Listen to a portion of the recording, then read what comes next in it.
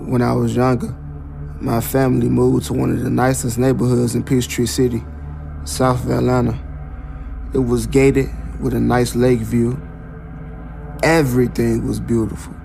The grass in everybody's yard was all the same shades of green and the same length. And the trees and hedges were all shaped in unison. This was truly a dream house in a dream neighborhood. Well, at least from the outside.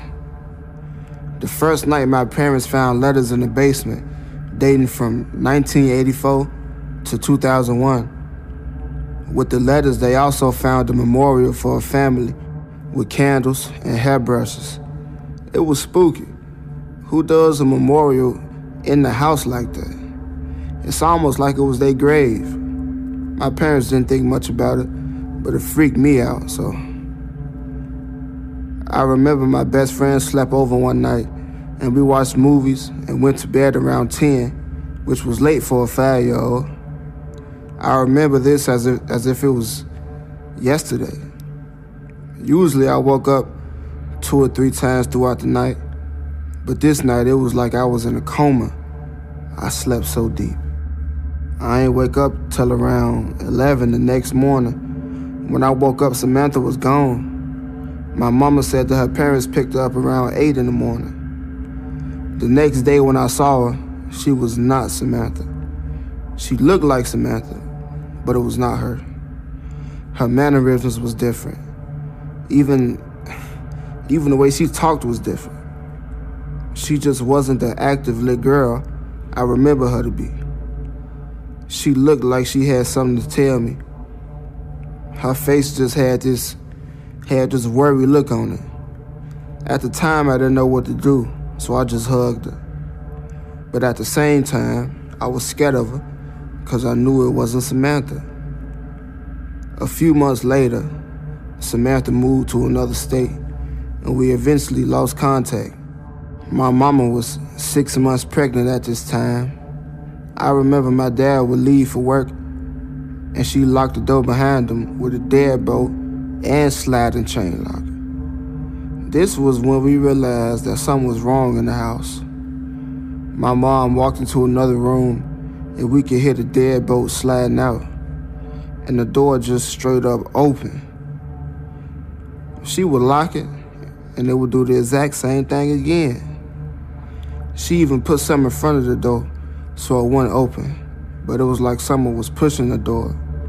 She was freaked out. She called my dad over and over until he finally came home. When he got home, he smelled gas and found out it was a leak. He said a fire could have got started.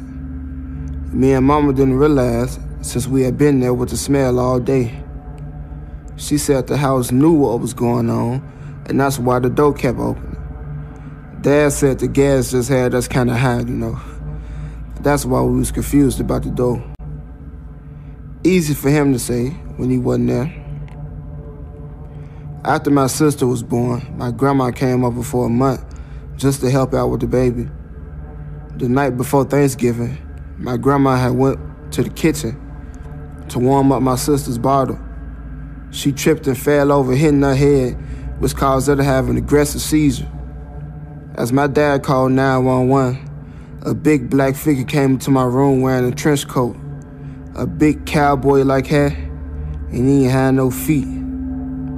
He was just floating. He came out the room, stopped, looked at us, and then flew out the window.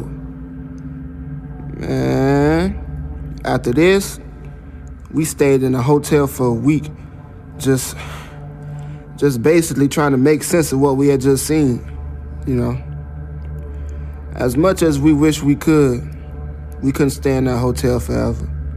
We had to go back to the house. We had to. And we wrote down escape plans just in case anything else crazy happened. It was hard being so young and scared. It bothered me so much, I started acting out in school. My parents understood my pain, though, because they was taking it even harder than me. The night we returned, the house ain't had no problem welcoming us right back in. Every night, Every night I felt as if someone was sitting down at the foot of my bed. I would get up so scared, and I would try to put the blankets over my head and just pray that it would go away. One night, I got the courage to stretch my foot out to see if I could feel anything, but I didn't. I only felt the bed raise up like somebody just got off of it. After a while, I think my prayers worked, and I started to feel secure around the spirit. Whatever it was following me to other parts of the house as I got older. If I was washing dishes or taking a bath or brushing my teeth, it felt like somebody was with me. And every now and then, they'd brush against me. It was like I had a guardian angel until I got visited by the man. He started showing up in my nightmares first. He was a tall man with no face, like an old school gangster hat, long coat, just standing in my backyard. Every night though, he would get closer and closer to the house. I would look out into the yard in a dream, but I wouldn't see him. I walked closer to the window, and I could see him climbing up the side of the house. I hated that house. When I told them about my dreams, they felt my fear because they was having the same dream. They just hid it to stop from scaring me. My parents decided to sell the house. Even when they put the listing out online, it would get deleted every time. The for sale sign in the front yard would go missing too. Mold started to grow, so we couldn't sell it until we fixed it. The house was sabotaging itself. Man, I couldn't take it no more, man. I decided I would face the man before he got to me. I walked into the backyard one night and stared at the moon. It was bright and full, but the clouds started to swirl around it, and it got real dark. I could hear the grass crunching under someone's footsteps. As they got closer, I saw the shape of his hat. Little one, why are you not scared? You came just in time, because tonight I was gonna crawl into your dreams. Tonight I was gonna make you scream like you never have before. He started walking towards me. I dug deep. Man, who was them people in the basement? Their family. Did you hurt them, bro? Shut up, child. And don't worry. Your family will join them soon enough.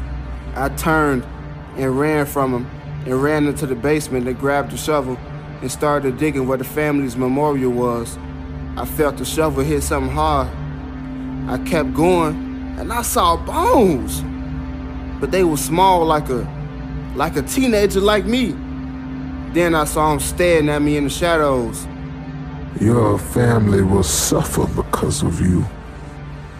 You let your imagination run too wild. I came back at him. You hurt these people, didn't you? They ain't deserve this. I called the police and they dug up the bones.